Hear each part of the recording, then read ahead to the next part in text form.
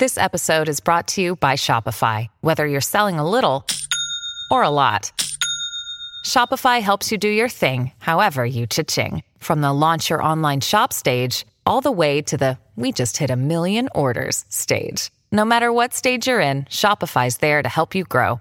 Sign up for a $1 per month trial period at shopify.com/special offer, all lowercase. That's shopify.com/special offer.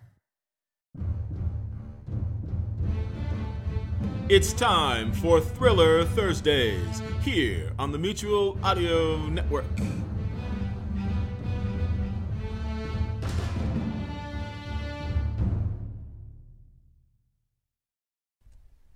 The following audio drama is rated PG for parental guidance. Chapter 12. The moon seemed enormous in the desert night, and the field of stars above seemed to roll on forever. The night hung close to the low rooftops of Luxor and put on a more breathtaking display than they could ever over a big city like Cairo, or Toronto for that matter. A girl who had spent almost every night of her young life deep within a city sure could get used to stars like that, Kit Baxter reflected, and not for the first time. As the night wore on, the flying squirrel found her eyes drifting to the heavens on display more often than perhaps they should have, but she was certain that the boss had things under control. "Anything yet?" she asked at last. "Our playmates haven't so much as shifted in their seats for an hour," the red panda replied gravely. "You sure they're not dummies?" she asked helpfully. "Thanks," he said wryly. "I have them on infrared." "Not going to be easy tracking them when they do move," she offered, still not looking. "Rooftop density ain't what it could be, and we don't know the terrain." "I think we'll make out all right," he said. "What you're basing on?" "An abiding faith in the power of dumb luck," he offered. She smiled and looked away from the stars toward the shadows where he crouched, watching. She shifted her ground and leaned around him to gain a better view of the street below. The maneuver brought her body closer to his than she usually allowed herself to get, but she resisted the impulse to correct this, in part because she didn't want to draw attention to this sudden proximity, and in part because she wondered how long she could get away with it.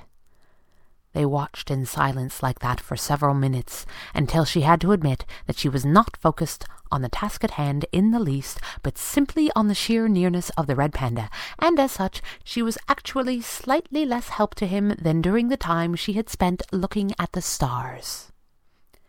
She shifted away, and gave her head a little shake. From the moment they had arrived in Luxor, they had been aware that they were being watched. They had checked into their hotel under a new pair of assumed identities, supposedly as brother and sister, which was visually unlikely and disturbed Kit Baxter on a number of levels, but she supposed they didn't really need to be fooling anyone. Apart from perhaps the desk clerk, and even he had looked suspicious when he had assigned them adjoining rooms on the hotel's top floor. Night had quickly fallen, and they had put on their work clothes and stepped out into the darkness to watch the watchers. The flying squirrel had been delighted at the prospect of a little action at last, except that 3 hours later they still hadn't budged. "Think they've got someone on the back door?" she asked. He nodded. "I imagine they would have to," he said. "I also don't imagine there's much use in splitting up. Wherever they make their move from, these two mugs will know about it." Her face broke into a wild, toothy grin. "Say these two mugs again," she said breathlessly. "No," he protested. "Will you cut that out?" He didn't sound like he wanted her to. In fact, if he had really wanted her to stop, he wouldn't have said anything at all, just allowed a blanket of silent disapproval to settle over their little corner of the rooftop. So obviously, she pushed things a little further. "I can't help myself," she said. "It's like a Cagney movie up here. Did you sneak out to the pictures behind my back?" He said nothing to that, and for a moment Kit thought she might have carried the act too far. But then she noticed the coiled tension creeping into his muscles as he waited, preparing him for action in an instant. "We've got movement," he said. She leaned around him, close to him again, but this time neither of them noticed. This was business. A tall, dark man in a fez was running down the steps of their hotel toward the parked car they had been watching all this time. "Looks like the man in the back was the one that went in," she said. "I don't know what they were waiting for," he said disparagingly. "Well," she offered, "the last one that surprised you in your hotel room got thrown from the top floor." "Yes, but this hotel is only 4 stories high," he said with mock sincerity. "Ah," she said sagely, as if this were a very interesting point. The 2 men in the car got out as their confederate approached, and there was a hasty discussion in the street. "You're right about the rooftops," he said, never taking his eyes off the men. "Not sure a run is going to work, and we can't afford to miss this lead." "So what do we do?" she asked. "Dive in and pound some truth out of them?" "We can't run the risk that they're just hired muscle," the Red Panda said, "and I don't want to tip our hand if we can help it. They were sent here for us, either to watch us or something more serious. In any event, they've lost us. What will they do?" "Go home and get a good night's sleep?" she asked brightly. "They'll go report to the boss," he said, "the menace in back of this." "And that's our best chance of finding Max. I get it," she said. Sometimes she was not entirely certain that he knew when she was kidding. "So what do we do?" He was already on the move, slipping into the shadows along the side of the building. "You take the high road, and I'll take the low road," he said. "Keep your radio ring open. One of us ought to make it where we're going." "Roger that," she said, extending her arms and flexing her hands in a very particular manner. As she did so, she triggered the controls that released the remarkable gliding membranes concealed beneath the arms of her costume. They made a very slight flapping noise in the breeze. Kit pulled her arms in tightly against her body to restrain them, and yanked down the flying goggles built into her cowl as she watched the men look hastily up and down the street, as though on the off chance that they might find their missing targets out for an unexpected stroll. The men ran back to their car. This wasn't going to be easy. She was only 6 stories up, which was not a lot of altitude for a long flight, even if you were very good at this sort of thing. Parts of Luxor would lend themselves to a run-and-glide style, but there were other long stretches where she would be in the middle of nowhere, with only the strategic firing of her static shoes to keep her aloft. Just like gliding across the Don Valley at night, she supposed, except there she knew the terrain, and wasn't in a de facto foot race with a Red Panda, one which she was quite determined not to lose. She decided to give the stooges below the benefit of the doubt, and suppose that they had their getaway car pointed in the right direction. She stepped off the edge of the building and into the night air. She fired the static shoes to repel her upwards away from the rooftop, and arched her back to pull up, fighting for all the altitude she could get. A crosswind bucked her backwards like a mule, but she wrestled with it for a moment and mastered it, using it to lift her still higher as she circled around. She turned her body back toward the now moving car, and the race was on. The flying squirrel could not afford to lose any altitude to slow down, and she was grateful that her quarries seemed to be in a tremendous hurry to get home and report the bad news. The car whipped through what traffic it encountered, and Kit kept pace well through the twists and turns of downtown. Focused entirely upon the task at hand, the flying squirrel had no time to wonder what had become of the Red Panda, but with the getaway car traveling at close to top speed, she had good reason to believe that she was winning the race. After 10 harrowing minutes of bobbing and weaving around buildings and over rooftops, she could see a long dark stretch coming up ahead, and knew that if the car did not change its course, it would soon leave the lights of town behind and plunge into that unknown blackness. If only there were some way of activating the night vision setting in her flight goggles without folding her gliders and losing both speed and altitude. She almost never used it when she was gliding, as it felt unnatural to her, and made her question what she was seeing while making split-second decisions, but she had to admit that they would make a long flight through pitch darkness less concerning. Still, there was nothing for it now.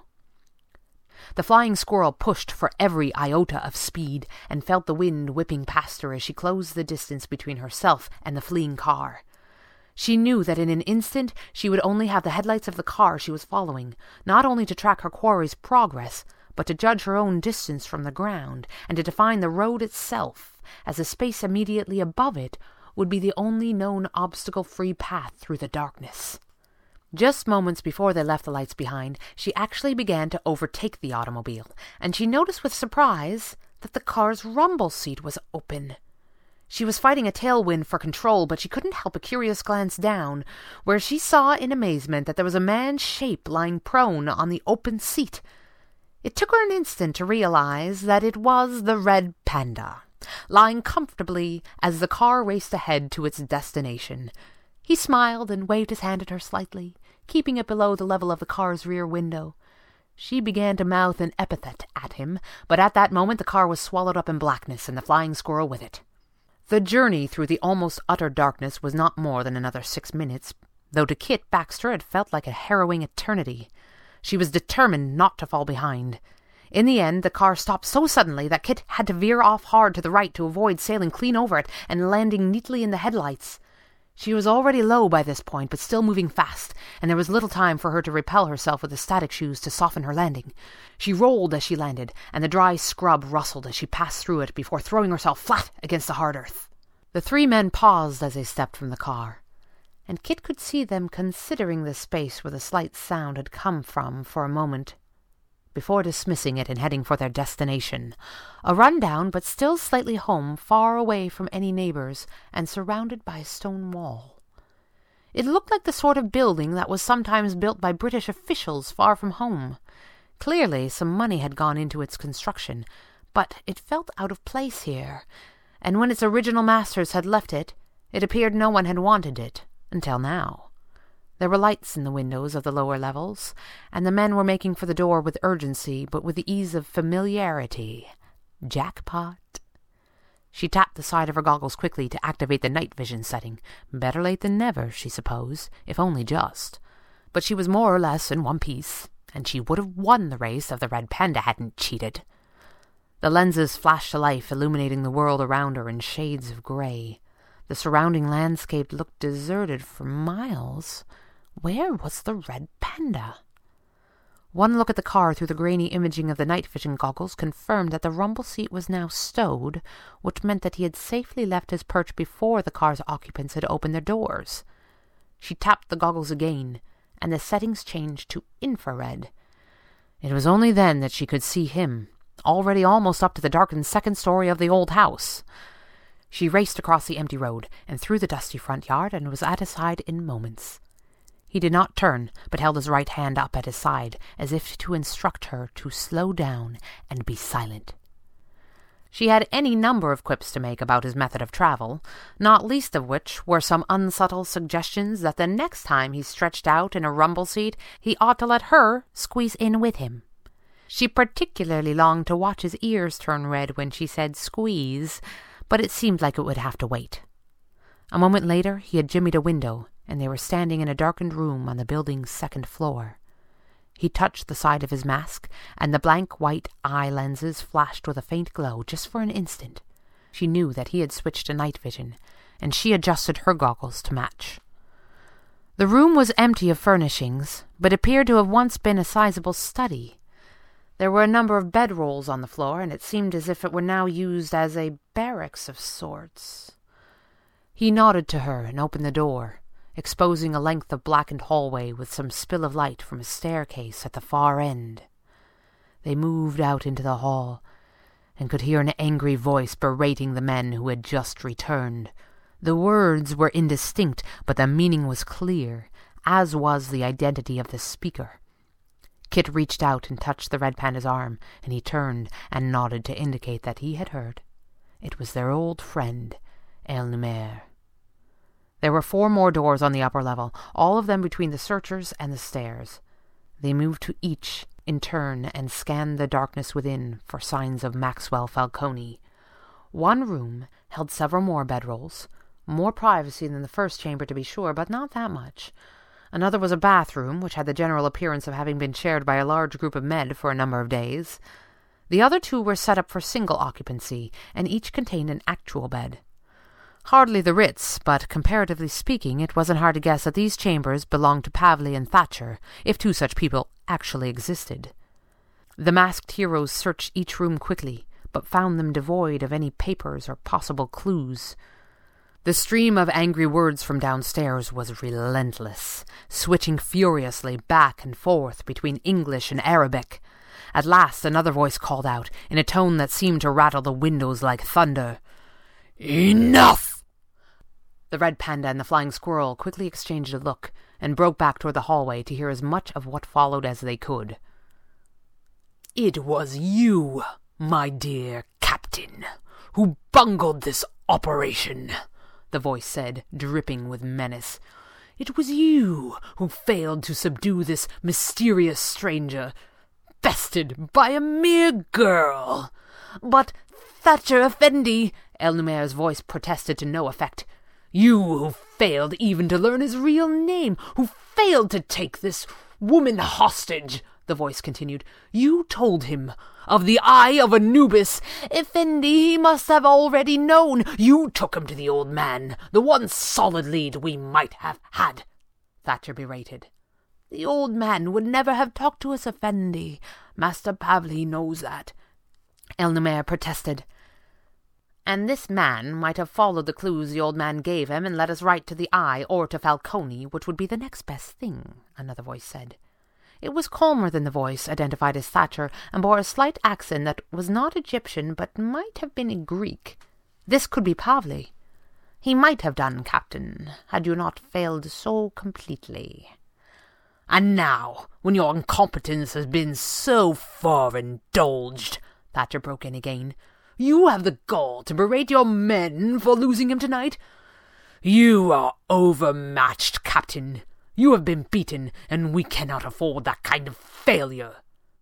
My Lord Thatcher, El-Numair's voice called out in fear, I beg of you, do not. There was a crackle of otherworldly energy that rang through the building, and El-Numair cried out in anguish. Kit stepped forward as if to throw herself over the banister and into the fray on an impulse, but the red panda grabbed her arm and motioned back the way they had come in. The Eye of Anubis is a mighty prize, a voice boomed in anger, and Maxwell Falcone is the key. If we lose either of them due to your bungling, Captain, you will suffer as no man before ever has. The unearthly light flashed again, and the tortured cries of El-Numair rang out through the house. But the upper levels were empty except for the silent darkness of the night.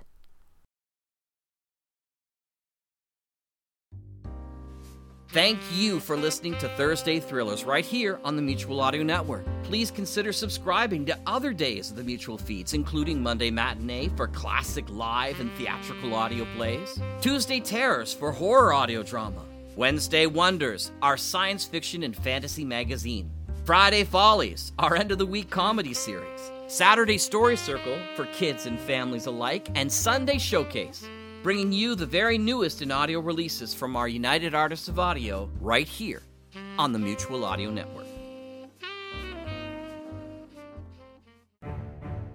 The Mutual Audio Drama Network, where we listen and imagine together.